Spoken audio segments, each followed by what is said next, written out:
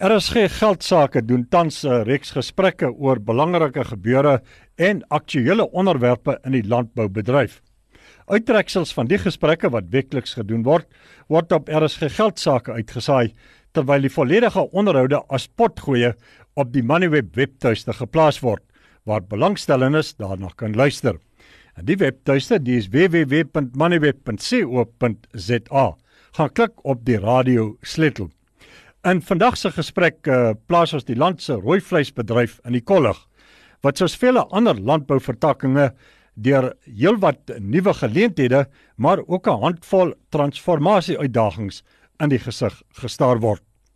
Ons praat met Gerhard Schutte, uitvoerende hoof van die Suid-Afrikaanse rooivleisprodusente-vereniging, die RPO in kort. Goeiedag Gerhard.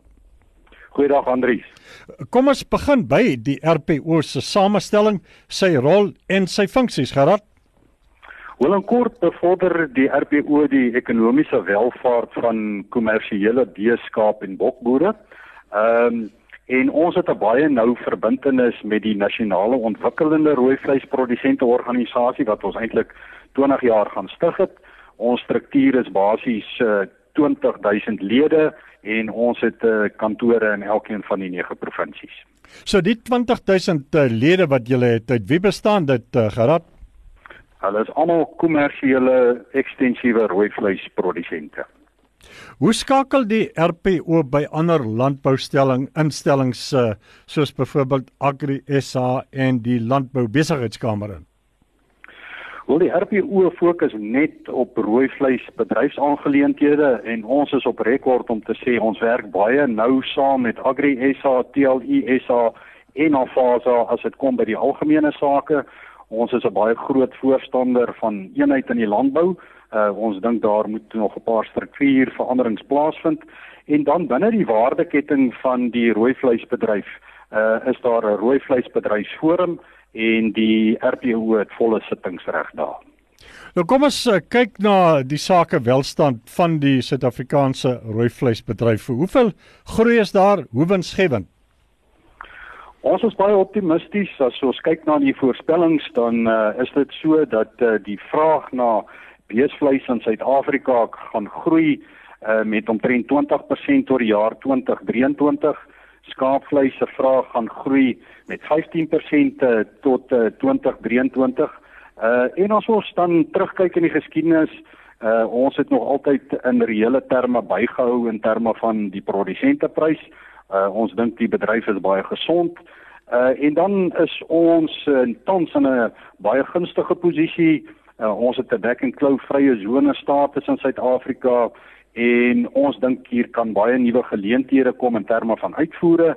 Ons weet dat populasiegroei en ekonomiese groei in Afrika en spesifiek Sub-Sahara Afrika baie hoog is en dit skep natuurlik baie geleenthede, nie net vir vleisuitvoere nie, maar ook genetiese materiaal.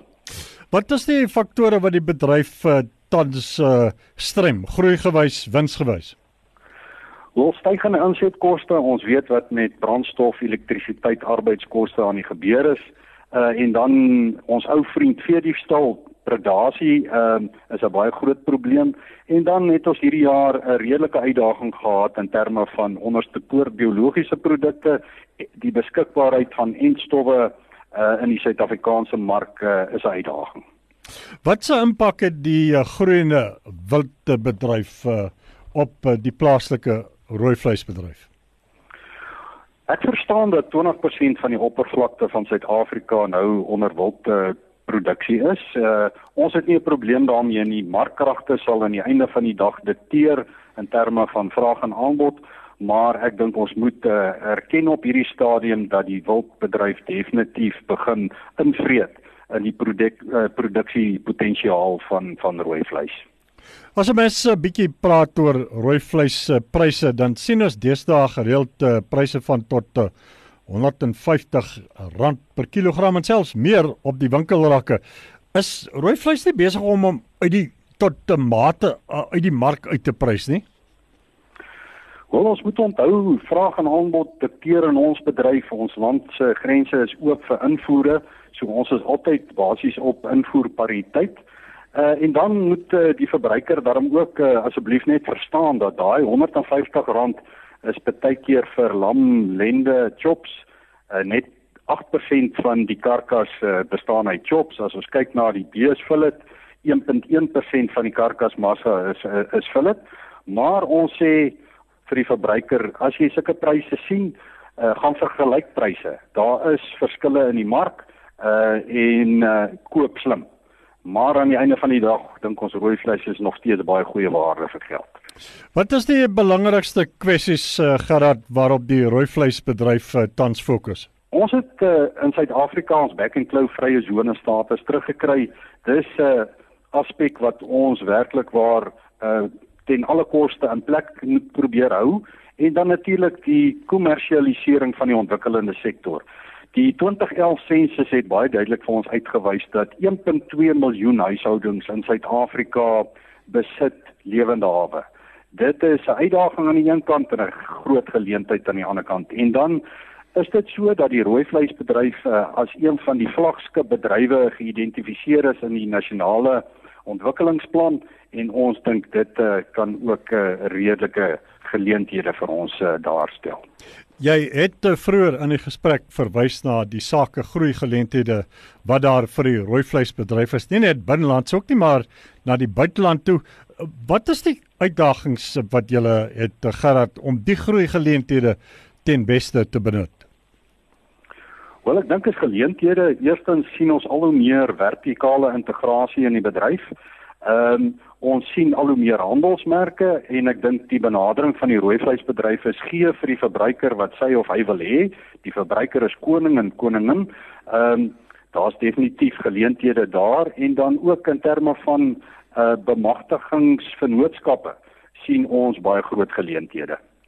En die uitdagings wat julle moet oorkom om daardie geleenthede te kan benut? Wel, ek dink die grootste uitdaging bly maar om 'n bemagtigende omgewing te skep in terme van die owerheid, sodat die boere hulle ding kan doen. En dan as ons meer wil produseer, is daar eintlik maar net twee aspekte wat na gekyk moet word. Die een is intensifisering en die ander een is natuurlik baie beter tegnologie, en hier is baie goed op die horison wat ons opgewonde maak.